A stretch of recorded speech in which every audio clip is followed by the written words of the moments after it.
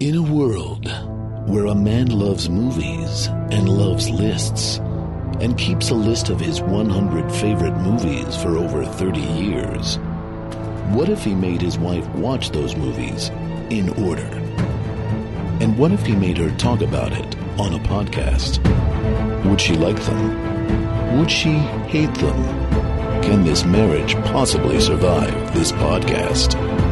Find out what will happen in a world called Craig's List. Of all the podcasts and all the towns and all the world, she walks into mine.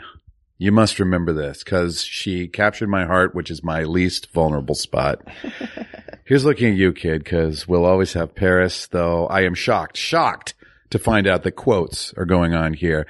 And I know the lists of two little people don't amount to a hill of beans in this crazy world, so round up the usual suspects, Carla, because I think this is the beginning of a beautiful friendship. Oh, with me?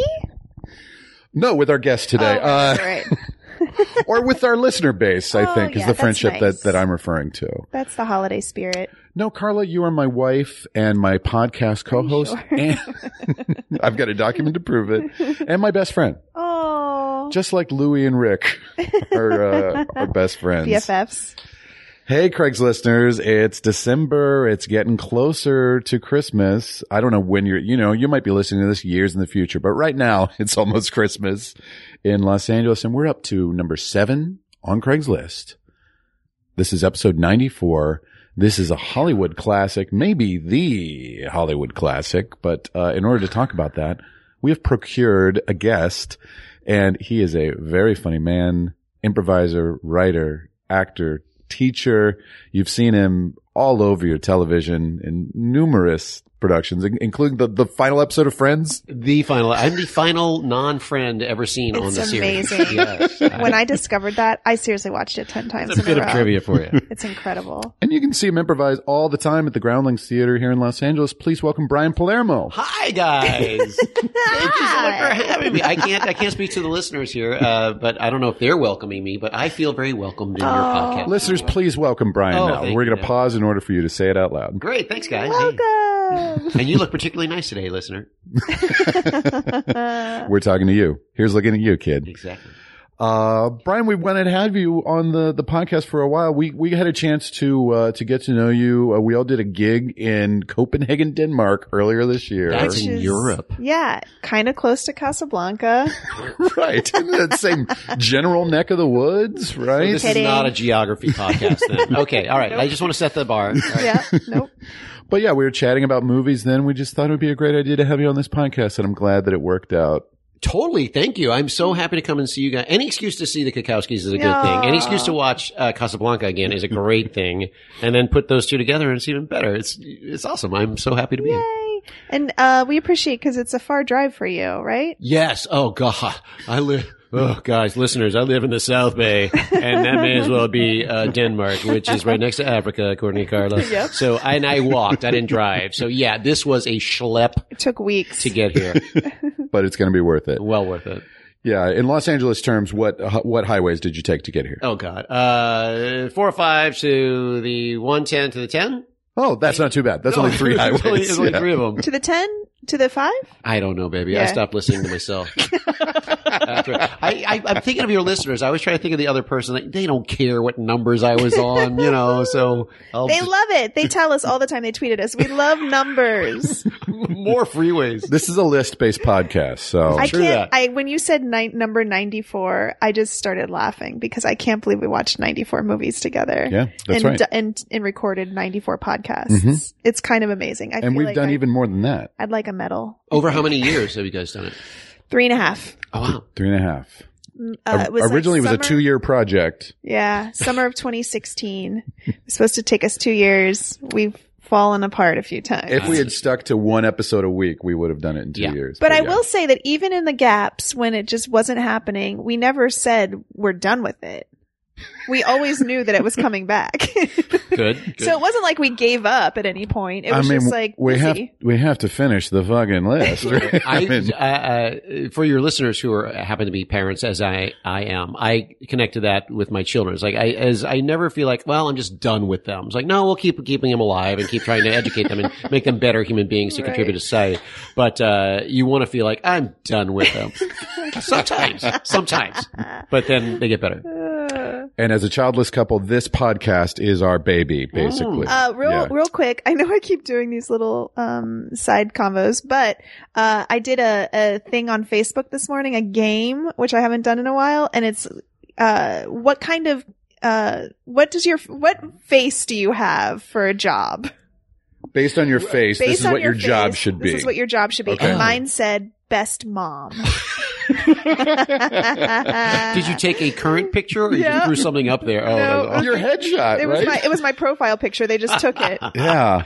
Best, not just mom. Best mom. Best mom. Yeah. that's a good job to get. If you can, a lot of people can't get that job. It's true. It's a union, it's maternal union. Why are you not going out for commercials right now? Right? Why am I not a mom? Hey. You would be best, mom. Oh, is that what this? Oh, you guys, you didn't have to come up with this whole plot to get me to come have sex with Carla. You could have just asked. Sure. We thought for a movie about a love triangle. I see where it's going now. This would be the perfect. I didn't Who am see I it. in love with? Guys, Casablanca came out in 1942. I can't wait for this podcast. Good segue. Okay.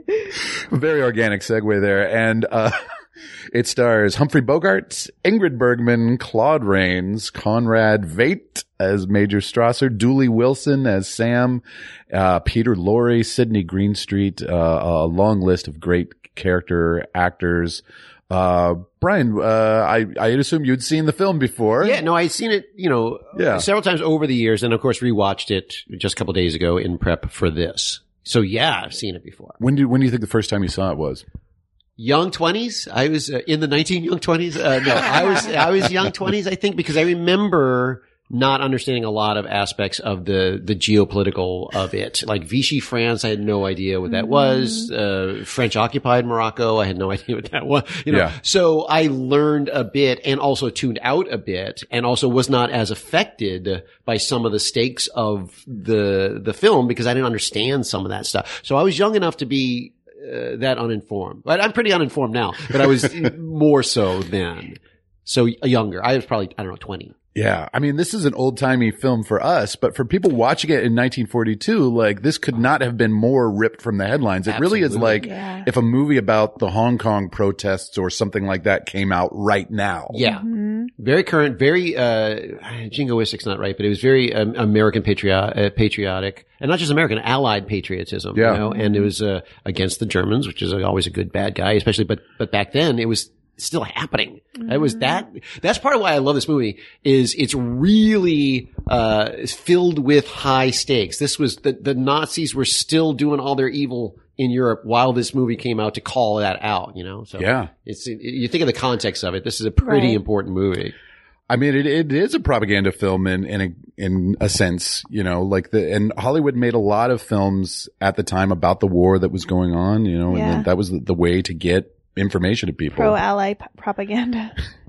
Yeah, letters of transit are not a real thing. That was something they made up. Oh, I didn't know that. I just assumed it was real. It's just visas, right? Totally a plot device. Is that what that means? Just a visa? Basically, that's what that means. But it's almost like it's a magic, get out of jail free card. It's a total MacGuffin. The idea of the letters of transit. I feel cheated and stupid. So it's not necessarily accurate. Are you sure?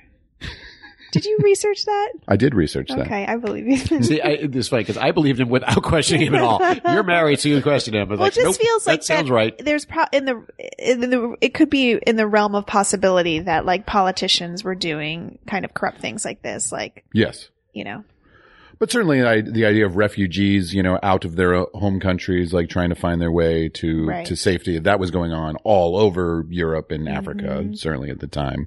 But just that specific thing of a letter of transit that had been signed by de Gaulle or whatever that would get, any two people on any flight to any country, is a magic device. Got it. When did you first hear this movie, Carla? Well, this is another one that kind of like falls into my not remembering brain parts.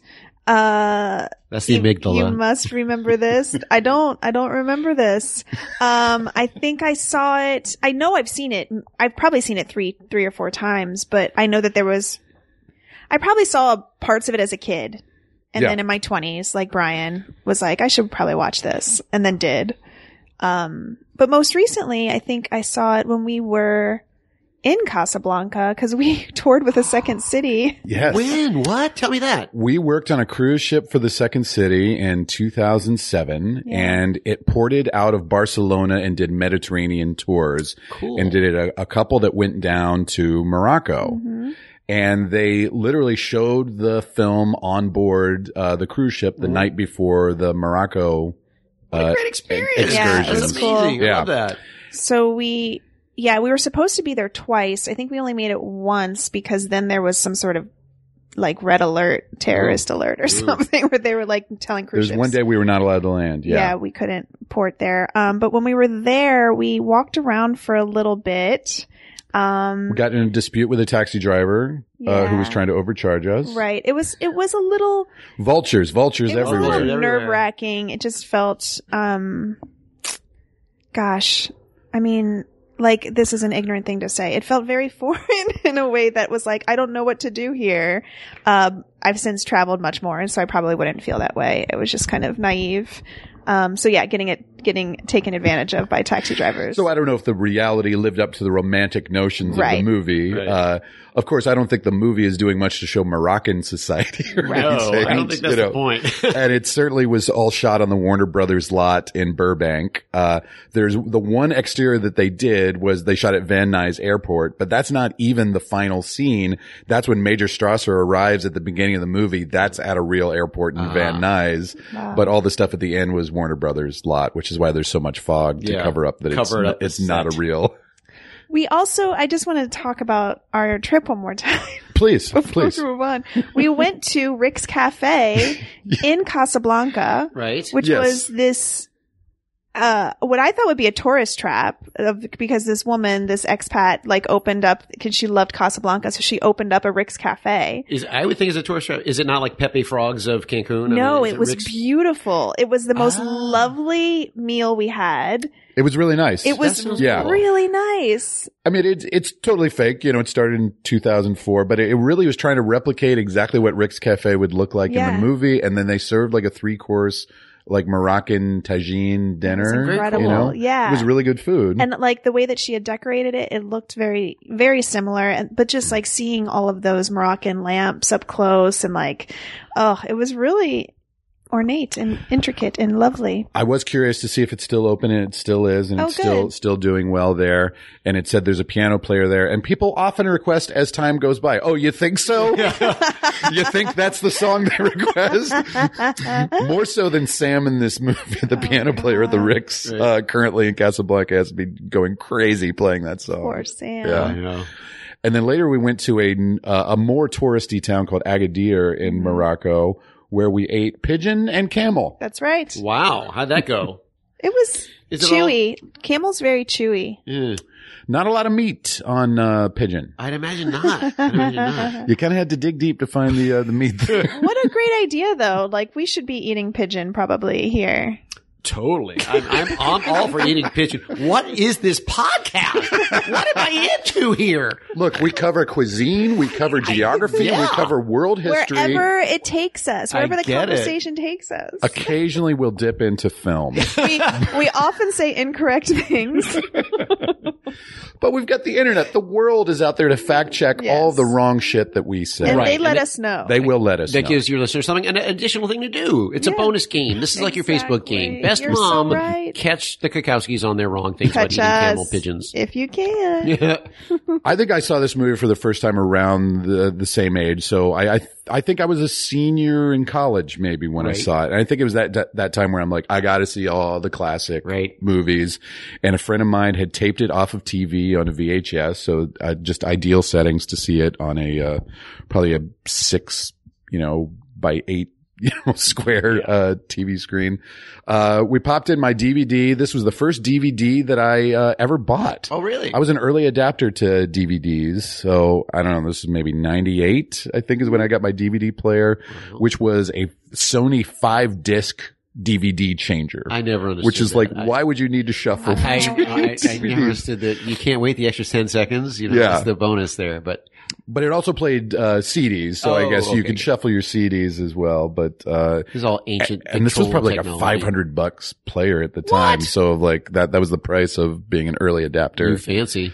But yeah, I've seen this movie many times over the years, and it's honestly a little hard to review. It's like reviewing hamburgers or ice cream. Yeah. Wait, in what way? No, that's the first thing you said that you lost me. What do you mean? I thought you were going to say that's the first thing you said that was interesting. That was the first thing you've ever said that was smart, Craig. Ever. No, what do you mean by hamburger? I think it's just so iconic, and it is the Hollywood movie to me, and it's so just like ingrained in the culture. It's really hard to really like regard it as a work of art, you know. In the sense that just like hamburgers and ice cream are part of our lives, and like I see. we don't critically break them down. Got that it, often, right. You know. It's such a part of our weaved tapestry of Americana, Yeah. or whatever. Oh, gotcha. I thought this is like a bonus when you asked me to do this one, because I haven't watched it, for 20 years. I actually sat and watched the whole thing, and I love this movie. It's a classic for a reason, for a lot of reasons. Anyway, go ahead. Sorry. No, that's good. He likes it. He gave it an I A. like it. Well, but spoilers. Yeah. Spoilers. What do we think of the actors in this movie? Let's start with Mr. Bogart. See, I've never been super into Bogey. Right. Like, he's not really in my wheelhouse of Sure. attraction. No. And listeners can't see your face, but that's where it started. It's like, see, I've never been. I think, yep, this is coming down to physicality right off. Or we're going to start with the physicality. He's an odd looking fellow. He is. He is. Yeah. Sorry. Yeah. No, but I can totally appreciate him in this role, and like by the end he's won me over for sure. He's classic. I mean, this is one of the reasons why he's a classic actor. And see, being a man and being a boy watching it, his attraction level meant nothing to me, right? Sure, yeah. So I could just get behind this guy, and I loved him in this. I thought he was fantastic in this. And there's enough emotion behind the tough guy bullshit that it was more meaningful than just a superficial layer to me. And he was captivating. I was watching it. I was watching his eyes. I was watching his fingers. I was watching his face. Every frame. I thought he was fantastic in this. They all were. Yeah. Starting with him. Yeah. I think, this is a movie about close-ups. There's a lot. I think there's a lot of like kind of like knowing looks between characters that are done in close up, and that's what really makes it, I think, and that really gets you inside the heads of the characters. So I think as like a directorial flourish, Michael Curtiz was the director who was best known for directing Errol Flynn swashbuckler movies. So he had done I would like have never put that he had together. done Adventures of Robin Hood. So this was kind of a departure for him. He usually didn't do romantic movies or dramas, and it's, cinematography wise, it's not that show offy. There's a lot of cool shadows and, some deep focus stuff there. But for the most part, I think that's the main choice that Curtiz makes that really sells the relationships in the movie Is the close-ups. Is the close-ups and the knowing looks between Rick and Ilsa, between Ilsa and Victor and Rick, All Rick of and them. Louie. As soon as she walks in, and Sam's got a look of, he just recognizes Ilsa, and what's this going to bring back? Everybody's got those looks of recognition. Yeah, there's a nice quote from Roger Ebert, because I read his Great Movies review of it, and he's talking specifically about when Ilsa first shows up and has that interaction with Sam. Yep.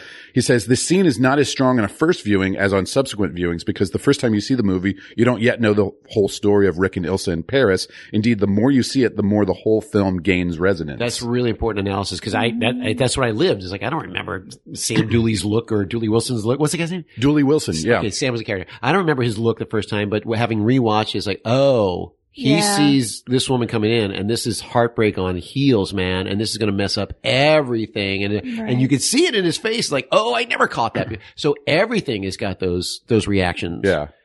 And Ebert also kind of talks about the film as like almost like a favorite album, that it just, you know, you like it more and more each time you watch it, and you see more stuff in it and everything. It's been interesting rewatching a lot of these classic movies, of seeing things from our childhood that maybe doesn't hold up, or seeing things that worked in the context when they came out, but now in present day don't really work, you know. But this movie has kind of a timelessness to it. You know, I'm sure there's problematic stuff that you can, if you're digging deep for it, that you can find there. But for the most part, like it just sails by. Yeah. And all parts of it feel really iconic. What about Ms. Bergman, Ingrid Bergman? She's fantastic. I mean, I knew of her. This is probably the one role I can't tell you anything else she was in, you know? I mean, I don't know my Bergman, trivia or historical career stuff. There's a little grossness. So going back to Bogart's not the attractive one, I felt a little grossness with the age difference. I mean, he seems like he's 40 He's described as 37. Bogart was 43 at the time. Okay, so I guess it's not crazy, but and there was Bergman was 27 at the time. But she looks so young to me. She looks like a teenager. Yeah. So, and then the flashback, I didn't know how far that was supposed to be. So there was a little weird. I had a little creepy vibe on that. When they're in Paris and he says, "What were you doing 10 years ago?" She's like, "I was getting braces." I know, exactly. I forgot. Yeah, exactly right. It's like 10 years ago, I was learning how to read. And it's like, oh God, you know. So there's a little bit of an age thing, but really, it's all artistic. Like you got to get over that, you know. And so I tried not to, and maybe it was easy for me to get over because I'm a man and I'm the creepy old guy in the thing. But Bergman is very believable. It's a weird cultural thing where the Swedes are supposed to be more stoic and stuff. So when there's moments where I want her to reveal more emotion, it's like, oh, maybe that's a choice because it's a cultural thing, or maybe that's what the director said. You know, hold it until the reveal at the end. You know, so there's a lot going on. But I loved her in this role. I enjoyed her in this role. I felt probably more off of him and more off of the story, the narrative, than off of her character. Yeah. It's interesting that you bring up this idea of like, you know, having that creepy vibe or whatever, because it's something we keep running into with these older films, which is like watching them through the lens of modern day is challenging, and for many reasons. Right. And so like certainly that's an issue in this film as well. Yeah. Not just with her, but also with his relationship with Sam and like what Sam's purpose is in the story. Yeah. Is a little, you know, it's not great. Yeah. I think Dooley Wilson actually does a fantastic job in it. But the whole idea of a black character that only exists to serve a white man is, you know, is icky, definitely. Right, exactly. So yeah, it's like, so you have to kind of like acknowledge those things, and then it is this conflict of like, well, does that mean then that I shouldn't like this film anymore? You know, I think that there's still value in this film, obviously. It's just a challenging thing that we keep coming up against with older films. And it's contextual. I mean, this was almost 80 years? What did you say, 41? I mean, that's 42, It's another long time ago. 3 generations ago. You know? But specifically with her character, because that was what you were asking me, right? I think on watching it this time, something that's unfortunate is that her whole agency gets taken away when she goes back to him, and says, I want you to think for us both now. And it makes sense to me on paper, like why it had to be that way. They had to make the audience think that he was tricking them. Like it's a whole emotional journey with Rick specifically. But the second that she says that, her character becomes so subservient to the plot that she doesn't really get to do anything but react. And I would argue that that's probably why you don't connect to her as much in the, you know, over the film. That's a good point. That makes sense. Because then she's just kind of there at, serving his character, and like his anti-hero kind of like journey of finding redemption, you know? And so that's like unfortunate. And again, like looking through modern lens, it's like, that's not great. And I would not approve or enjoy of a movie that did that nowadays. However, like the chemistry between them is real. It is romantic. Very. And it is moving. Like his ability to put his feelings aside and like prioritize her well-being and understand like that for the good of all humankind, Victor Laszlo needs to continue on, and he can't do that without Elsa. And like, I'm getting shivers even talking about it. Like that is really moving and lovely. And so therefore I give this movie the grade. Just kidding. You're way ahead of the game. You are no longer best mom. But those are kind of my thoughts on Ilsa. Yeah. I think she's a wonderful actress. Of like, the amount of times her eyes are misting up, and those close-ups are just so great. Also, sorry, before yes. we move on, just watching her, I love Isabella Rossellini, and so there's just so much resemblance there that I can't help but be on Ilsa's side. This might be an ignorant question. Are they related? Yes, that's her daughter. That's her daughter. Yeah. Isabella is Bergman's Ingrid's daughter, yeah. Yeah, I mean, and now that you do, when you watch them, both of them speak, it's like, in my mind, they're just the same person, almost. Because she married Roberto Rossellini, the Italian film director. Okay. And so, yeah, that's why Isabella is Italian, but with a Swedish mother. Fantastic. Yeah, I think compared to other classic Hollywood actresses, Ingrid Bergman did not have as long a career as others. You know, she died relatively young at 67 in the early 80s. And there was a time where she was kind of banned from Hollywood because she had left her first husband, and she had this affair with Rossellini and had gone to Italy to make movies with him. And so because of morals clauses, she didn't make any Hollywood movies for about 10 years. So she was kind of off the map. The great classic one to see, I think, is Notorious, which is her Hitchcock movie with her and Cary Grant, and then Claude Rains, Louis Renault from this movie is the villain, in Notorious. So that's I haven't seen that. I would like to see that. That's a classic. That's great. Yeah. A little trivia question as well. Ingrid Bergman, one of 6 actors that have won 3 or more acting Oscars. Really? She won lead actor. She actually was not nominated for Casablanca, believe it or not. She was nominated the same year for Whom the Bell Tolls, did not win. But she won, I believe, the next year for Gaslight. Which is another, I've never seen Gaslight, but that's a very common term now. Yeah. We're all being gaslit constantly. And that is that's credited as starting that term, right? That film specifically. Yeah, that's where it comes from, I believe. The play first, I think. Yeah. Oh, the play. So she won Best Actress for Gaslight and for Anastasia, and then later she won Supporting Actress for Murder on the Orient Express. Oh, gosh. When she kind of came back in the 70s. So I saw Anastasia. Okay. Years ago. And I think that's about she's the lost Romanov princess. Yeah. So who are the other 5 actors that have won at least 3 Oscars? Streep. Yeah. Nicholson. John Streep. John Streep. Tony Nicholson. Yeah. So Meryl Streep's got to have 3, right? Yeah, she does. Does Nicholson have 3? Jack Nicholson has 3. Dustin Hoffman? Nope. No. There's one person with 4. One person with 4 who's won more acting Oscars. Oh, goodness. Has Sally Field won 3? No, just 2. No, she won 2. There's one that you'll never get, which is Walter Brennan won Best Supporting Actor 3 times in the 30s. He was, I gotta get the stagecoach out of that. Is That's that Walter Brennan, okay, yes. Right, okay. Classic. Katharine Hepburn. Katharine Hepburn she won 4 times, so she's the all-timer. And is there one more? There's one more, and pretty recent. Ooh, I'm not thinking. Who's somebody you're like, oh, I'm so sick of this person winning It's exactly who you're thinking. It's that person. Colin Firth. No, I love him. Russell Crowe. So sick of this person winning an Academy Award. I know I've said that out loud recently. I don't know. My Left Foot, There Will Be Blood, Lincoln, Daniel Day-Lewis. DJ Lewis. DDL. Yeah, I think obviously this movie didn't invent all the tropes that it uses, but it kind of perfected some of them and kind of locked them into place. And the idea of that redemptive, that tough guy who actually has a heart of gold that only gets revealed at the end of the movie, I mean, the dialogue is underlining it all throughout the movie of you're a sentimentalist. No, I'm not. Yeah. No. But it's still really moving when it happens. It's great. Yeah, go ahead. His character's laid out with the dialogue is he says himself twice or 3 times, I stick my neck out for nobody. And they repeat it at least twice, maybe 3.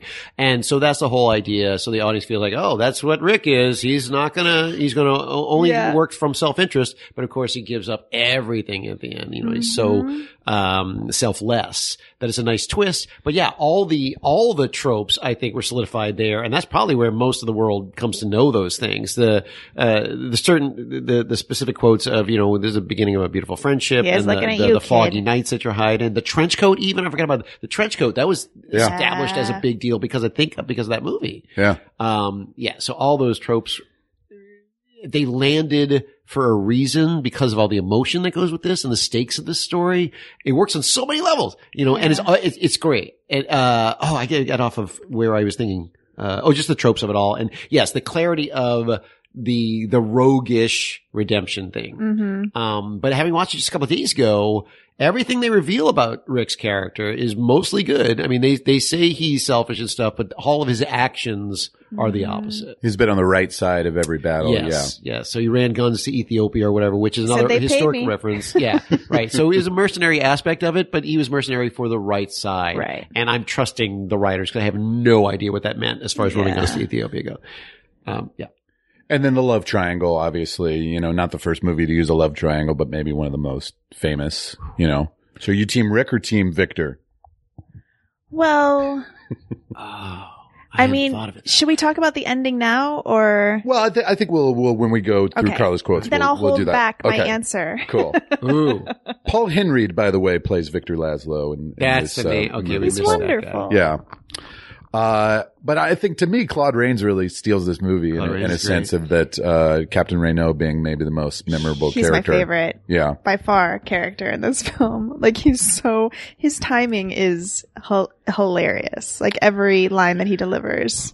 Yeah. It almost feels modern in its delivery to me in a way that nobody else in the movie does. True.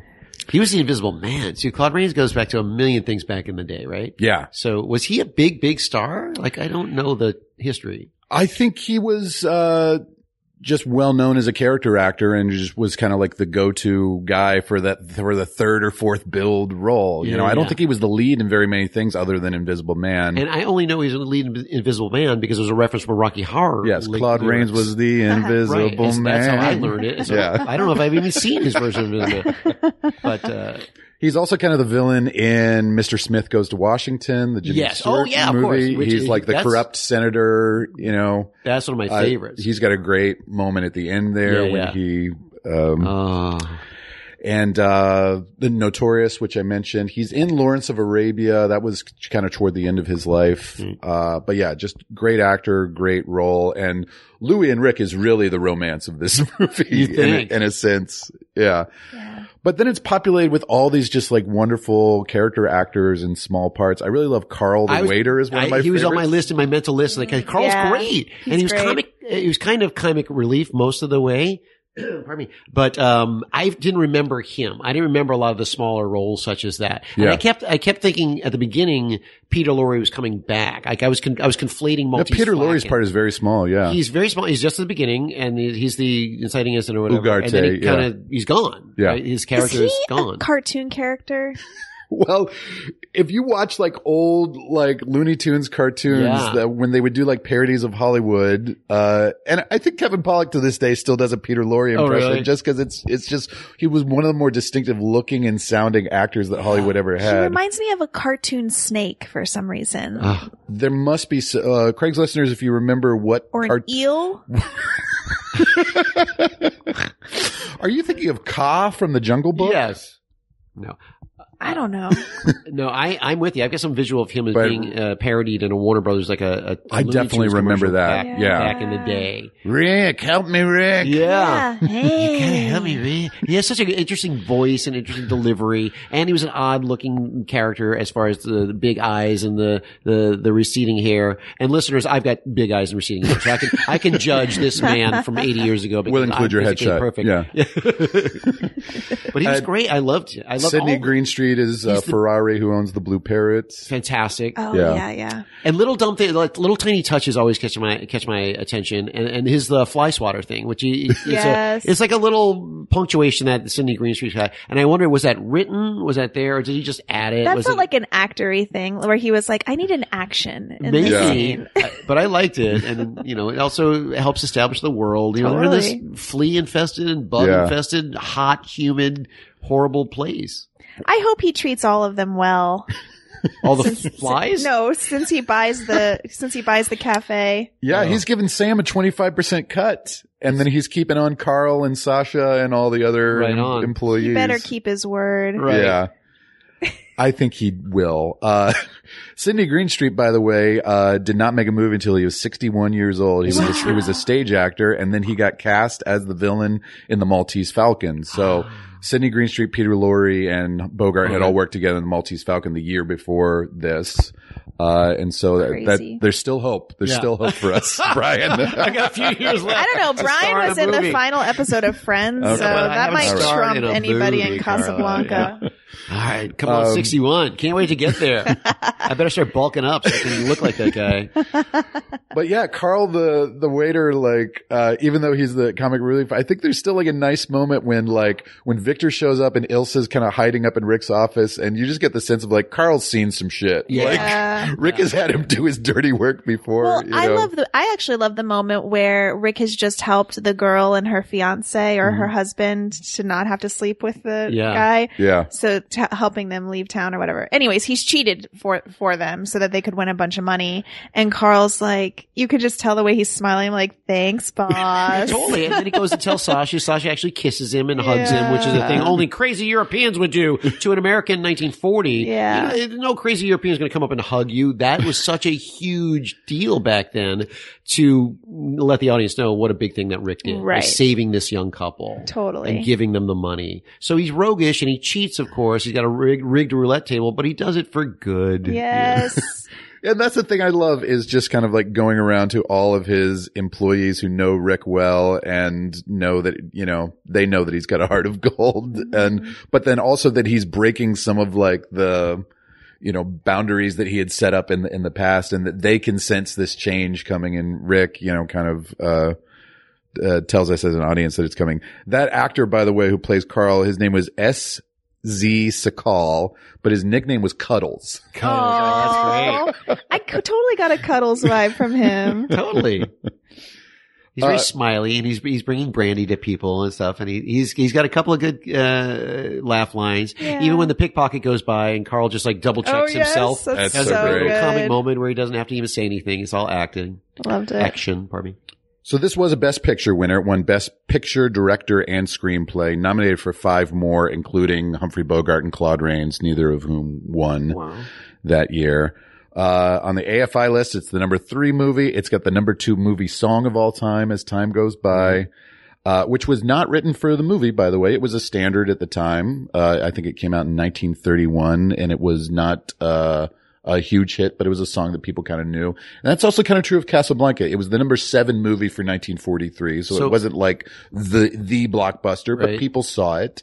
And over the years, I think it was when TV started showing old movies, that's when it really got kind of solidified as a classic. I believe I read in 1977, it had been the most shown movie on TV to that point. Wow. Got it. Okay, so then this is something that I kind of want to bring up, which is that I really like this movie, and I think it's, in terms of like a classic film, really important to see. But I don't know that it's one of the best movies I've ever seen. Like, it's classic. It's iconic. Yeah. It's iconic, I should say. And it tugs at my heartstrings because of that. Because of how much I recognize everything about it. It feels nostalgic to me. But if you were to sit somebody down who had never seen it and put it up against something more recent, I don't know, I'm trying to think of something that won, like Moonlight, which I think is an excellent film. Sure. That's why this all becomes very subjective. Of course.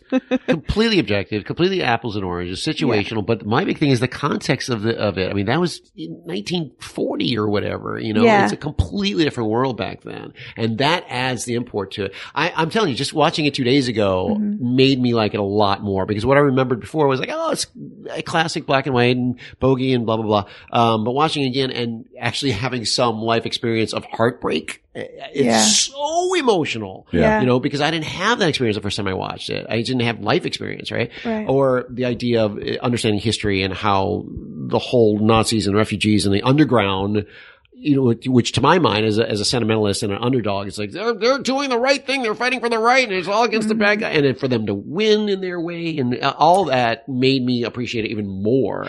But I had to have that context in my mind. And I agree, but I would also argue that there are other films that feel, if the argument is like because of the political situation happening, that it was important at that time, I would argue that there are other films that maybe do that more efficiently. Yeah. This movie to me feels like a fairy tale, honestly. And I mean that with a lot of respect. Like, I think it does fairy tale very well. But it doesn't feel realistic to me. The stakes do feel high, but within the context of this almost make-believe world. Well, in terms of just the craft of movies, I mean, if we haven't gotten better at every aspect of it in 77 years later, sure. you know. Right. And I know that this isn't a fair argument that I'm putting forth, but I do think it's an interesting discussion because I think a lot of these types of movies get put into like the best movie of all time categories. And it's like, okay, well, maybe 80% of that is nostalgia and just like it being iconic for the catchphrases or the looks that are given. Yeah. And certainly of the movies that we've talked about on our list, I mean, there've been some that have like, I have associations with my parents, like watching them with my parents or something, where, some, respected person kind of indoctrinated you into this movie or whatever. The Graduate was like that for, with it being my mom's favorite movie and everything. And so The Hustler was my dad's favorite movie, cool. So that's why that's on the list, But this is something that like my family didn't sit around and watch Casablanca or whatever. Again, I watched it when I was maybe around 20 and just as like obligation of like, well, I guess I got to watch Casablanca, but I think it's in our DNA. Yeah. It's, it's movie history. It is a museum piece. But it feels very lively for a museum piece. And I think if,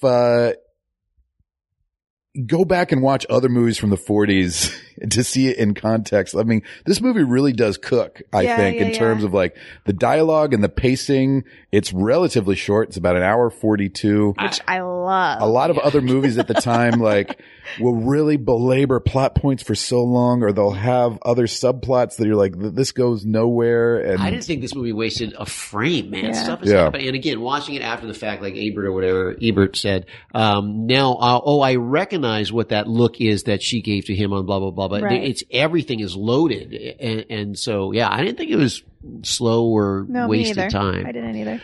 So I think if you're somebody who hasn't seen a lot of old Hollywood movies, I think you'll find this movie like very lively, and it's not just that old movie that we're obligated to watch. Like I think the romance works, the comedy works, the suspense works, the historical within angle. it.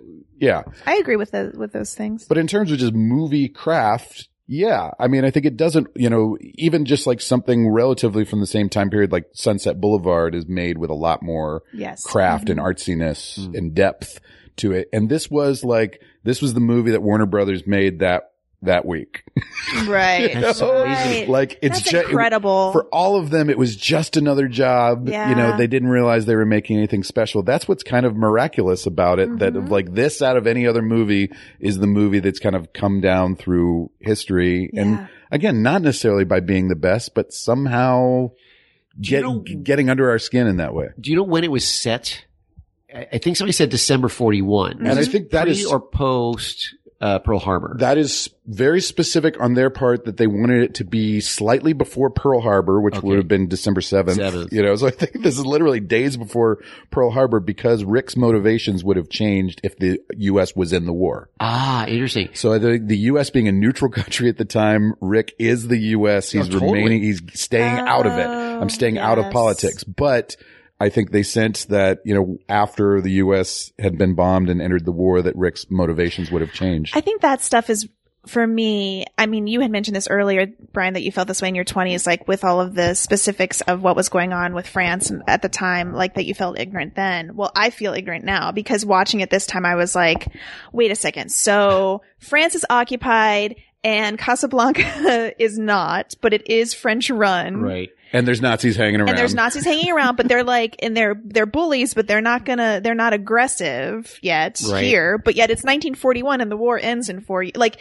to me, all of that stuff feels very dense and kind of like, a little bit of a slog to get through, just in terms of understanding the stakes in the context of that. But I can see, to your point, like how that would feel really important when this movie came out at that time. Well, and then the whole, the final line is the American and the French are allies now. There's a good friendship. I didn't even think of that. And they're of course. against the Germans, Yeah. And it's to me, it's really, really loaded, but I did not get it when I was young. Yeah. So now I've got a little bit of historical knowledge, a little bit of context to it. And Well, I am in my 20s, so. It's true.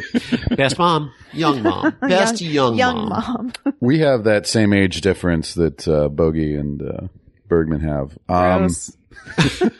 Another key difference, by the way, between Humphrey Bogart and Ingrid Bergman. Bogart 5'8", Bergman 5'9". Ooh, really? She was an inch taller than him. He wore platforms throughout the movie. I did notice that he was quite a bit shorter than Victor. And I thought, well, does she want the tall Didn't guy catch or that a at shorter all. guy? Yeah. Also, even the use of the term concentration camp would have meant something different to the audience at the time, because the whole truth of what those were did not really come out until after the war, Yeah. So the idea of Right. like, Victor was in one for a while and then got Well, right, that, yes. And I totally was thinking that. I was like, wait a second. Nobody got out of those camps, until the war was over. And his only indication of graphically describing violence was just a scar on his face, Yeah. which they don't comment on, but it's there. It's like, oh, this guy has suffered. But yeah, knowing now how awful and evil, was this is what Rick and the Americans were fighting against, that kind of stuff. So Yeah. I understand that context now, Right. but I didn't then. And I think that's maybe some of the stuff that I'm talking about that feels more like fairy tale-ish to me, in a way that doesn't work for me on a realistic level, which is like he escaped this concentration camp. He, is like supposed to be underground, like part of the underground revolution, and is like, hey, can I talk to you? Very loudly in the bar. See, I totally get your point, but that didn't bother me at Yeah. all. Like, it's art. You got to suspend disbelief or whatever. It's the grain of salt you have to And take. again, like, I'm not saying it ruined the viewing for me, but it just like makes it feel different, You haven't said like, why are the Nazis not just murdering Victor Laszlo? I did say that. I was Yeah. like, I don't understand why they just haven't taken him out and shot him in the street or broke into his hotel room and killed him. I felt that too. I Yeah. mean, I was like, they're the Nazis. Let's just go shoot this guy in the face, Right. But I guess at the time they couldn't do that on camera. I don't Yeah. know. But I then just how kinda went along satisfying with it. that they shoot the Nazi at the end. Right. Again, a fairy tale, lovely fairy tale that I say that with a lot of respect. Like I enjoy that part of it.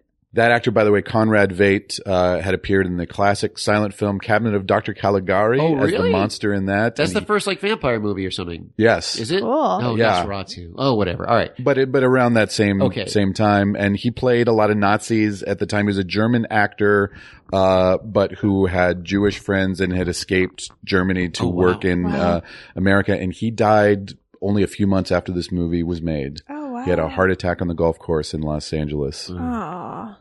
Well, if you gotta go, I mean. Doing something you love. He had just bogeyed the hole. Oh. I am leaving the studio now. Oh, This movie, it's so by the nice way- you called our living room the studio. I appreciate that. It's a studio. It's a studio apartment. Basically. This movie, by the way, based on an unproduced play. Oh, really? Everybody Comes to Rick's was the name of the play. Yeah. Oh, I mean. And at the time, did it know set the that. record for the most a studio had spent on an unproduced play. They spent $20,000 Wow. on it. That's got to be timely too. It's got to be all that. So when was this actually shot, Craig? Shot in 42, 42. came out in November of 42. It actually won Best Picture of 43 because it didn't play in Los Angeles until 43. Got Premiered it. in New York in 42. Got it. Yeah. Shot earlier in the year in 42. All right. Well, let's go chronologically through the movie with a segment that we like to call Carla's Quotes. Carla's quotes. Let's do it. She's feeling her oats, and Craig's taking notes. Whatever they are, it's Carla's quotes. The other day, actually, I was watching the behind the scenes featurette while you were making your lunch, I think. And Lauren Bacall, of course, who was Bogart's girlfriend and wife. Wife, I mother think of that- his children. Yeah. And his girlfriend. Yeah. I heard you say, Lauren Bacall, she dead. She has such a specific voice. I mean, yeah. there- Yes, you can can't- recognize it right away. I'll throw this out there to you guys. You get a choice of 4. Okay. All right. Is this like a fuck, marry, kill kind of thing? Fuck, marry, kill. Whether you add something. Um, Debate. fuck, marry, kill debate. Casablanca. Mm. Casablanca. Mm. Casablanca. Casablanca. Oh God. I think I would probably say, if I was trying to say it correctly, I would probably say Casablanca. In conversation, I would probably say Casablanca. Yeah, I before you even got into your answer, Carla, I was thinking, how do I know Casablanca? I said Casablanca in my head. Yeah. So Yeah. I don't know what's right or not, but that's probably.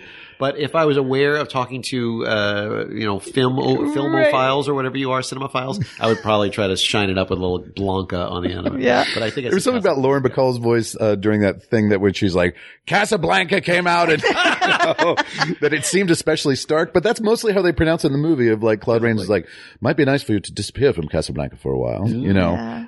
But that's kind of, Claude Rains, by the way, making no attempt to do a French accent. He's just doing his No. English accent, which is great, I Which think, is actually. Is great. Also confusing. Yes. When you've got then the Germans with the German accents. It seems that nobody is going for Casablanca or Casablanca. That we remain consistent. Like either you got to like nasal it up and Americanize it on both, Right. Casablanca, or you go for the technically correct Spanish pronunciation, which would be Casablanca. Casablanca. Well, I call it by the American patriotic versions, White House. It's just White House. White House. White House. I love that narrator at the beginning, which is like a newsreel kind of guy. They wait and wait and wait and wait. I thought there was great exposition to teach you a little bit about what the hell was going on. Because like I said, I was so confused by it all. And, you know, Claude Rains, I forgot that, yeah, Claude Rains is not doing a French accent at all. He's an English actor. Yeah. But he's occupied French policeman in Africa. I was so confused by all that stuff. So the exposition was so necessary. Yeah. For me. He's like so he's French. I still don't understand how they could be occupying France, but not. It's unoccupied Morocco. It was French colonial. Actually, the French ran Morocco like they ran Vietnam and stuff. So It it's was like from a colonial distance. French, right? Yeah. So they were the bosses of Morocco. Right, which I get. Yeah. And the Germans, the Nazis had taken over France, but had not physically taken over Morocco yet. So they were about to physically, or they wanted to. physically Germany come in. wanted everything, yeah. So after Philippe Pétain of France, who was the head of the Vichy government, which was the occupied collaborationist part of France, Yes. signed the armistice with the Nazis, he ordered French troops in France's colonial empire to defend French territory against any aggressors, allied or otherwise, applying a policy of asymmetrical neutrality in favor of the Germans. So it's kind of like the French. We're neutral, but we'll That's listen to the bullshit. Germans. Yes. Got it. So that kind of seems to track with what's going on in the Yeah, movie. that does. You're right. You know, That's where helpful. Renault is ostensibly in charge, but also like Strasser's kind of like over his shoulder, Yeah. you know, He's got the might. He's and got they're the power. keeping the allies out of there for now. Got it. Interesting. It is really interesting. I didn't mean to say that sarcastically. The moment with the pickpocket right away kind of like sets the tone for like, this is like a venal kind of, atmosphere where anything goes, you know, everybody's trying to take Yeah. advantage of everybody. Vultures everywhere. A guy gets shot. I think it has something to do with the letters of transit, right? Mm-hmm. And Carla said, right in the kidney. Good mom with anatomy. Yeah.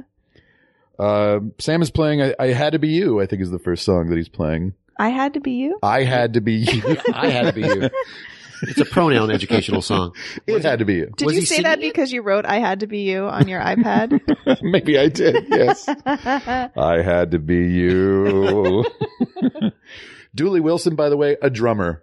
Oh, yeah? Did not know how to play the piano. I did notice that on Amazing. so watching it this time, there's a lot of his finger movement on the piano that is clearly not coordinated with the song that the Oh, piano is funny. playing. And so I questioned it for a second, like, is there supposed to be another keyboard in it? Like, no, he's just not playing the piano actually as a song. But I never ever caught that before in my Fairy life. tale. I'm telling you, a fairy It's tale. a fairy tale. Okay, you're winning me over with this fairy tale argument.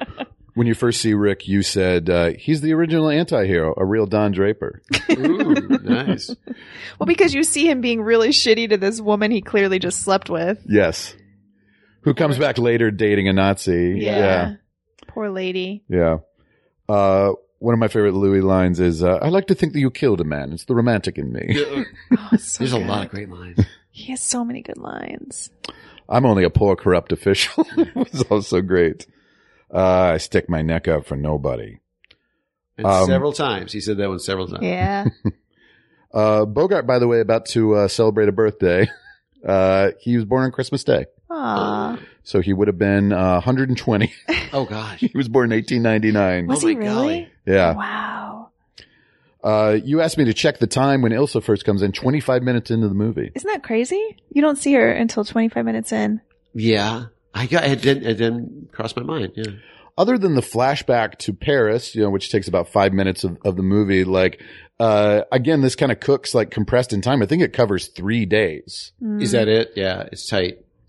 And it's another credit to their acting abilities that we understand how much they love each other with such little actual romance time on screen, And that's another thing I certainly did not get as a young man when I first watched this. I just could not relate to it. It's like, well, what's the big deal? Did they hook up in Paris? Who hasn't? Move on, A lot of cooks on the script as well. You had the 2 writers who wrote the original play, which, elements of that. Rick Blaine, stayed as a name. The Ilsa character was written as an American in the original play. But the Epstein brothers, who were mostly, credited for the script, kind of rewrote the play. They brought in a lot of the famous lines. Round Up the Usual Suspects was Very theirs. cool. But then they got hired to work on Frank Capra's Why We Fight documentary series. So they had to go to the front, to work on that. And then Howard Koch, I think, or Coach or Coke, Koch brother. one of the Koch brothers, came in to punch up that script. And then I think it was Michael Curtiz, the director's idea to include more of the backstory in Paris, I think. So again, it was art by committee, it was just a lot of different hands on this, but somehow It still worked for me. alchemy came together. It's hard. You know how hard it is to collaborate with that many, people have slightly different tones and different takes on dialogue, different takes on characters, but it all looks smooth to me. I would have not guessed they had that many writers on it. Every time Sam was asked to play something, you said, "Poor Sam." Poor Sam. Poor guy. I'm like, he's got a set list he wants to get through. Sure. I was impressed that piano was movable. Yeah. They just wheeled it around whoever wheels. requested him. When Rick has the of all the gin joints line, you said, "I didn't realize this was from this." So many things are from it. Of all the joints in all the world, you had to walk into mine. Is that it? Yeah, she had to walk into mine. Yeah. When we do the flashback to Rick in Paris, you said, he looks like a different person. Does he have CGI on his face? I was joking. But he did. He looked younger in the He flashbacks. did somehow. It was just, I noticed very specifically the hair. So when he's in Casablanca, he's got oiled down or slicked back hair. In Paris, it was a little less slicked. So it was a little fuller and puffier. Interesting. And less cynical, I chose Yeah. to think of it that way. That's great. And then when he said, "Who's looking at you, kid?" you said, "All these movie quotes. It's like a movie quote app." And then you said, "I always think it's funny in old movies when the faces are pressed together." Oh yeah, Wait. when instead of kissing because they have to deliver dialogue, Oh. they put their cheeks cheek to cheek, I guess, Yeah, and yeah, look yeah. out. It's so funny. So unnatural. Nobody does that. Fairy tale. Well, we haven't made love yet, you guys. You'll see. I do a lot of cheek to cheek looking out. Cheek That'll to be butt cheek. right after we wrap today. We're getting straight to that. The one kind of showy shot that I like is the rain washing her letter away. The ink from her letter, I think is It pretty does look cool. cool. And then I do like the lighting when Ilsa shows up again at the That was bar right the after one that. technical thing I wanted to bring up that stuck out because I don't have much of a technical eye, right? I just kind of watch it and enjoy the story and the acting, hopefully. But that was a beautiful shot where he's drunk, waiting for hopefully she'll show up. It wasn't Yeah. agreed, and then she shows up. And they open it's black and white, of course, and they open it and she's backlit and she's this angel and he's in the dark night of his soul, and it's just horrible, horrible, horrible, dark and drunk. And she's both the cause of it and the possible solution to it. I thought I read a lot into it this time, which I had no context for when I was a kid. So, I mean, I just didn't get any of these things. And I don't know how much of that was crafted and how much it was just, it just worked out that way. It's just a great entrance of this backlit angel kind of thing. I like that. That's cool. I think one bad line in the movie that I noticed is that cannon fire or is it my heart pounding? I didn't even catch that. Who said that? it? Ilsa, when Paris is being invaded. Oh. Is that cannon fire or is it my heart Oh, I did pounding? catch a follow-up thing, which is a total throwaway. It might not have been immediately following up, but it's like, there's a cannon fire. Sounds about 35 miles away from my guess, or whatever. It's like, how do you know exactly? Yeah. What an odd. Wait, no, 33. I know, yeah, 35. Well, he It's like, ran guns to Ethiopia, so I guess you're right. He didn't run cannons. He doesn't know. Running cans is a lot more work. A lot more work. And then when he kind of goes off on Ilsa of just like, did you go right to Laszlo or were there other guys there? You're like, harsh. He basically just called her a slut. he did. When she leaves, though, that scene, and he just collapses, and like you can't see his face, but you can tell he's crying. It is really heartbreaking. Yeah. And you said, Humphrey, it's going to be okay. Humphrey, don't get downhearted. Well, it's the emotion of it. That's what it all is. I mean, Look how fast that and guy's going. I'm so sorry. he's so mean to her because he's operating out of pain. I mean, she broke his heart and and she kicked him in the guts or whatever the line is later, you know. And in 1940, I think for a man to even admit that much emotion was a big deal too. So that kept hitting me in context because I am a blubbering emotional fool and I'm wide open and vulnerable all the time. Yeah. Back then, men did not reveal emotion. For him to do it, and only to Sam, and only in the darkness of his own drunken club Right. in Africa, you know, he would never reveal it elsewhere. So that's how big of a thing he was. So I got more of the emotion and the heartache this time. Yeah. So the subplot with Rick helping the young couple by helping them cheat at roulette and getting them the money so she doesn't have to sleep with Reno to get out of town. Like, that's such a great little series of scenes. Yeah. Yeah, he has that line, Captain Reno is getting broad-minded when she's like, I came with my husband as well, you know, like they're going to have a threesome. Right. That was very edgy at the time, I'd imagine. And she's like, we come from Bulgaria, but my English is incredible. That actress, by the way, was Jack Warner's stepdaughter. So really? Nepotism. Rather than casting an actual Bulgarian actress. Right on. But I think that scene just with the girl and Rick is a very nice scene as well. And then Carla said, she got to fuck him. Is that what that means? I agree, though, but again, that speaks to Bulgaria and Eastern Europe asking America for help. And it's like, we are going to get devastated and this horrible stuff is you can help. Put it on 22 twice. Yeah. Save me. Carla says, Sam's like, I'm just trying to make an honest living. He's like the kid with divorced parents. Oh, because He's caught between Rick and Ilsa. Yeah. Yeah, you have to set that up. Yeah, he was like very much upset that his parents were fighting, is what it felt like. And then we have an old fashioned anthem off. Oh yeah. Yeah. Now, that's gotta be the first time that was done, right? Or do you think? Do you know? This is the scene of two different anthems fighting each other. Yeah. Carla said it's like a dance off with national pride. There you go. There you go. The Germans are singing Watch on the Rhine, by the way, which is not the national anthem of Germany, but was well known as a patriotic song during World War I. You're going deep, man. That's a deep cut. The French are saying La Marseillaise. I like Springsteen's Watch on the Rhine best. His is the cover, although Prince's is more danceable. And then the best laugh in the movie, of course, is, I am shocked to discover that gambling is going on here. You're winning, sir. Thank you. Oh, it's so good. It's great. Oh, I love him. It's surprising that they don't just murder him. I think we covered that already, but you pointed that out.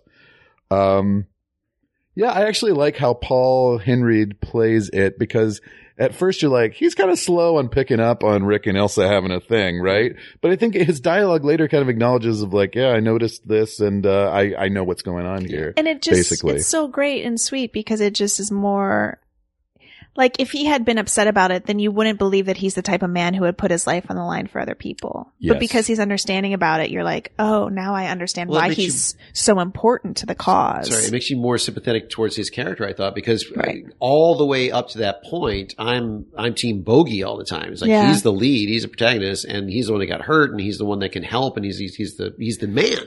And Laszlo is just some other plot point to me. But then when Laszlo reveals, you know, I was in the concentration camp. Were you lonely while I was gone? I understand that. Let's not talk about it, blah, blah, blah. I'm here to help millions and thousands of people.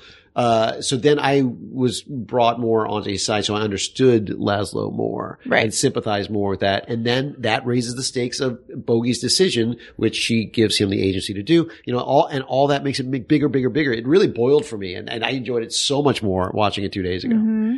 And I think it's a crucial mistake that a lot of writers make in writing a love triangle. It's just like, we know the result that we want. She's going to end up with this guy. So we'll make this guy have a fatal flaw or, be an asshole in some way. So the audience wants the one result. But here you've got two guys that are kind of equally qualified. Yeah. in and different ways. they're both good, and they're both doing good things for many, many others, for nations. This is globally affecting. And that again raises stakes for me. That's why it's like, oh my gosh.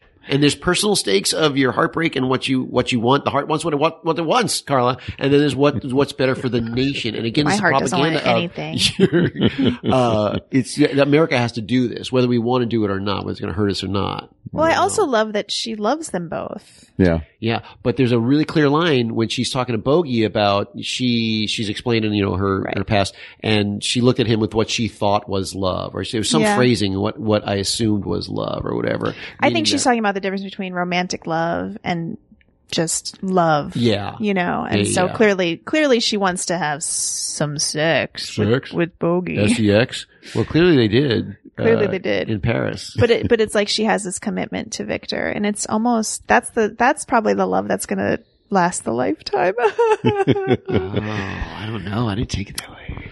So yeah, we're at the airport. Rick hands over the letters of transit to Victor and Ilsa, lets them go on the plane. Mm-hmm. Major Strasser tries to call in the troops to stop them. Right. Rick shoots him. The cops show up. They look to Captain Reynaud. He looks at Rick. Rick looks at Louis, and he says, "Round up the usual suspects." So good. Major Strasser has been shot. Round up the usual suspects. So great. And I love that Strauss died from a shot to apparently the kidney, Carla would say. Yep.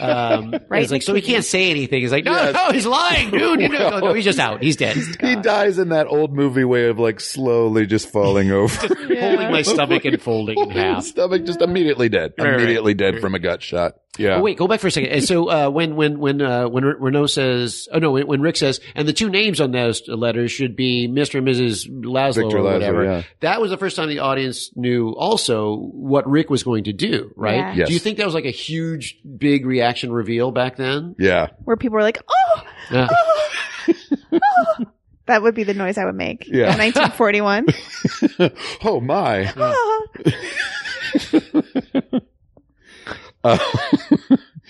Yeah, we know it's coming because it's Casablanca, right? Yeah. We know it's happening, but I would love to be the original audience, being shot by that. Though it's foreshadowed pretty heavily throughout the movie. Yeah. When Major Strasser died, Carla said, "Bye-bye, Nazi." Yeah. Bye-bye, Nazi. And then here's a little piece of trivia I picked up. In a telegram to film editor Owen Marks on August 7th, Wallace, the producer, suggested two possible final lines of dialogue for Rick. "Louis, I might have known you'd mix your patriotism with a little larceny." Or, "Louis, I think this is the beginning of a beautiful friendship." And thank God they went for option the right number choice 2. there, yeah. And Bogey was called in to dub the line a month after shooting had finished. Oh, yeah. So it was in editing that they landed on that line, which is why you don't see Bogey saying it. You just see the two of them walking off into the fog and you hear that line. It's dubbed into the movie. Yeah. But, it's the most famous last line, or it's up there. It's up there for the best last lines in movie history. This,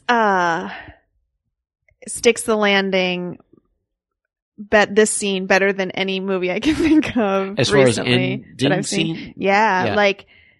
Again, for me, this isn't one of my top movies of all time, but it might be one of my top endings or scenes just in general of all time. It's so effective. It so hits and it wraps everything up perfectly. Again, for me, if this is a fairy tale, this is the ending that I want. It ends on a positive note, even though they don't get together. I like that too, because it gives you some hope at the end. I mean, he's giving up the love of his life. She's giving up love of her life. Yep. All this stuff is happening, but there's a little glimmer of hope as it's a beautiful friendship beginning. Right. And they're going off to continue their adventures together in wherever they were going to go somewhere. I thought. And now he has Paris again. They have Paris again. Yeah, right. That made me cry so hard watching Totally. that part. It's like, yes, this would have been a really tragic story if they hadn't had this resolution. So he needed some sort of resolution. So this is a great resolution because now he can look back fondly on the relationship. And they both got that back. They both got that Yeah. love back and that passion of that time, as opposed to being such a horrible negative thing. So, Right. yeah, and which I didn't remember any of that from So watching beautiful. it previously. It is beautiful. And it just builds to a climax just more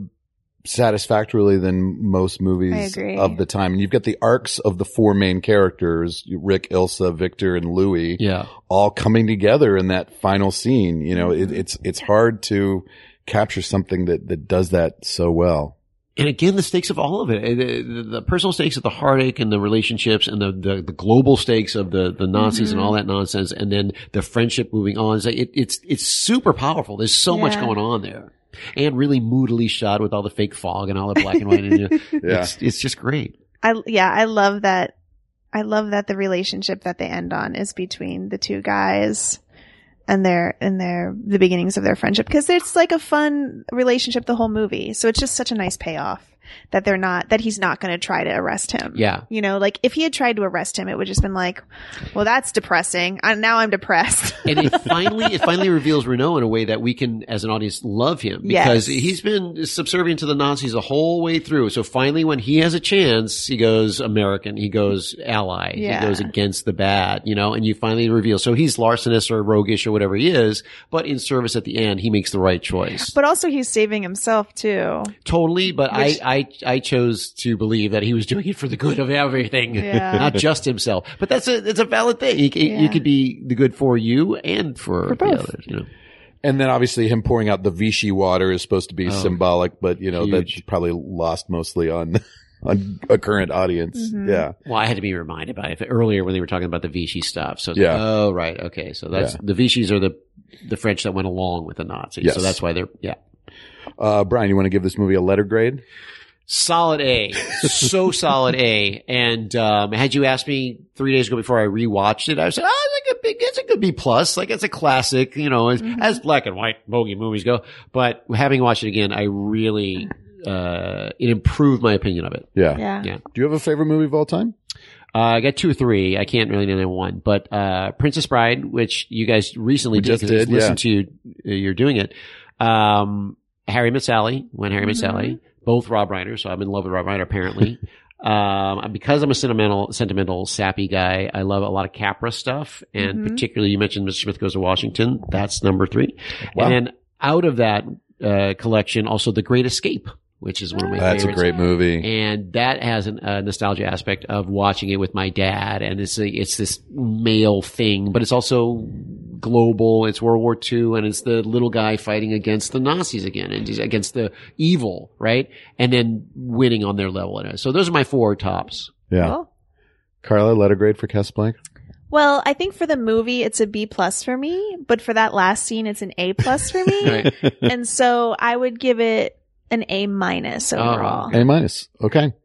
It's an A for me. It'll remain in the top 10. I might put a movie or two above it, but no way it's leaving the top 10 for me. Yeah. Brian, you want to do a little scene with us? Yeah, sure. Let's do it. Cool. You want to be Rick Blaine? Sure. Do I have to do bogey? I don't know if I can do it. That's pretty good. Yeah. I'll be Victor Laszlo. Horrible. Okay. You want to be Ilsa? I'll be Ilsa. Or do you want to be Cuddles? I'll be Lauren Bacall.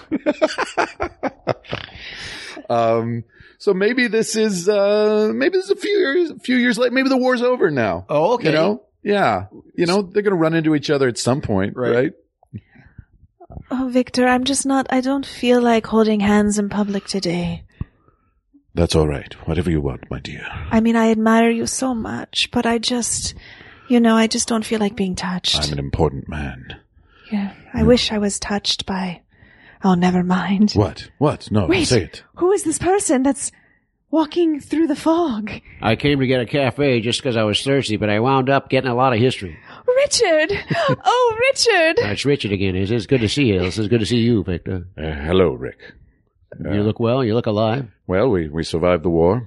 We barely survived. I have a scar on my face now To match mine, yes. to match his. You wear it well, Elsa. You look better than when what your scar looks like, Victor. What of all the cafes in Belgium, which is where we are now, Yes. you walk into mine. Yes, and into mine. I want to have something for myself. No, this is my cafe. This is my cafe. This is my Well, cafe. Mine. Louis and Sam and I have been on a European tour as well as a world tour. We went to Africa and Australia. And I now we heard that found ourselves- you have a jazz combo, the three of you. We do, yeah. I'm always on the clarinet or any kind of stick. I'll play anything that you can blow into and play. Sam, of course, is on the keys, and Louis just sings. Wow, I do have your record. I bought it. Oh, I play it over Really? and I don't- over and over and over and Not when I'm in the over house. And over and when That's he's interesting. not around. Right, I appreciate it. Well, we only had the three records. Did you get the duck step, do step? I did, yes. Yeah, that's my favorite. It's my favorite too. We have so much in common, Richard. Elsa. I miss you so much. Well, you, Elsa. anyway, it's been good seeing you, Rick, and we've got that thing. I Remember? guess I have Well, to we've go. just run into each other. You have agency of your own, Elsa. Don't worry about this, old man. That's true, and we've already saved thousands and millions of lives. We've saved so many lives that we can now ignore the rest. She's towering over you, by the way. We have a little bit of a short man disease, but you had to bring that up, Vic.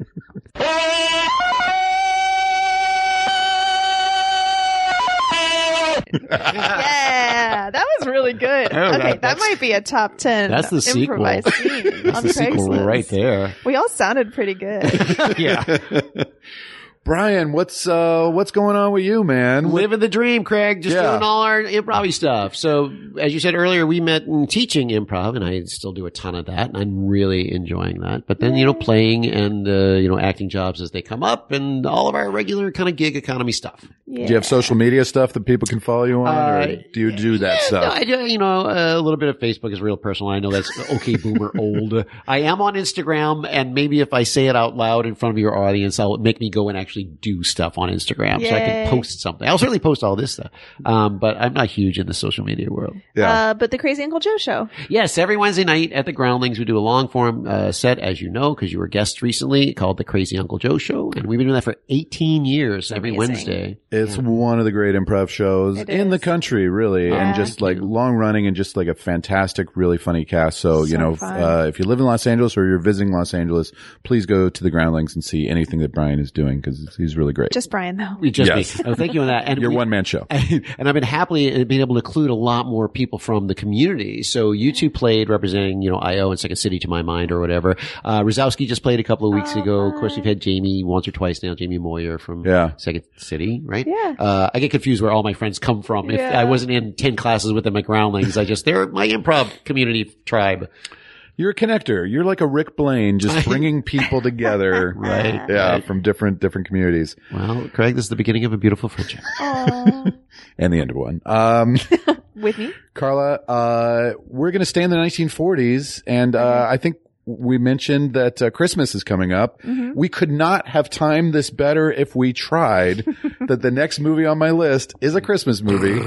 Perhaps the Christmas movie. You mentioned Frank Capra before. It's a wonderful life. Is it?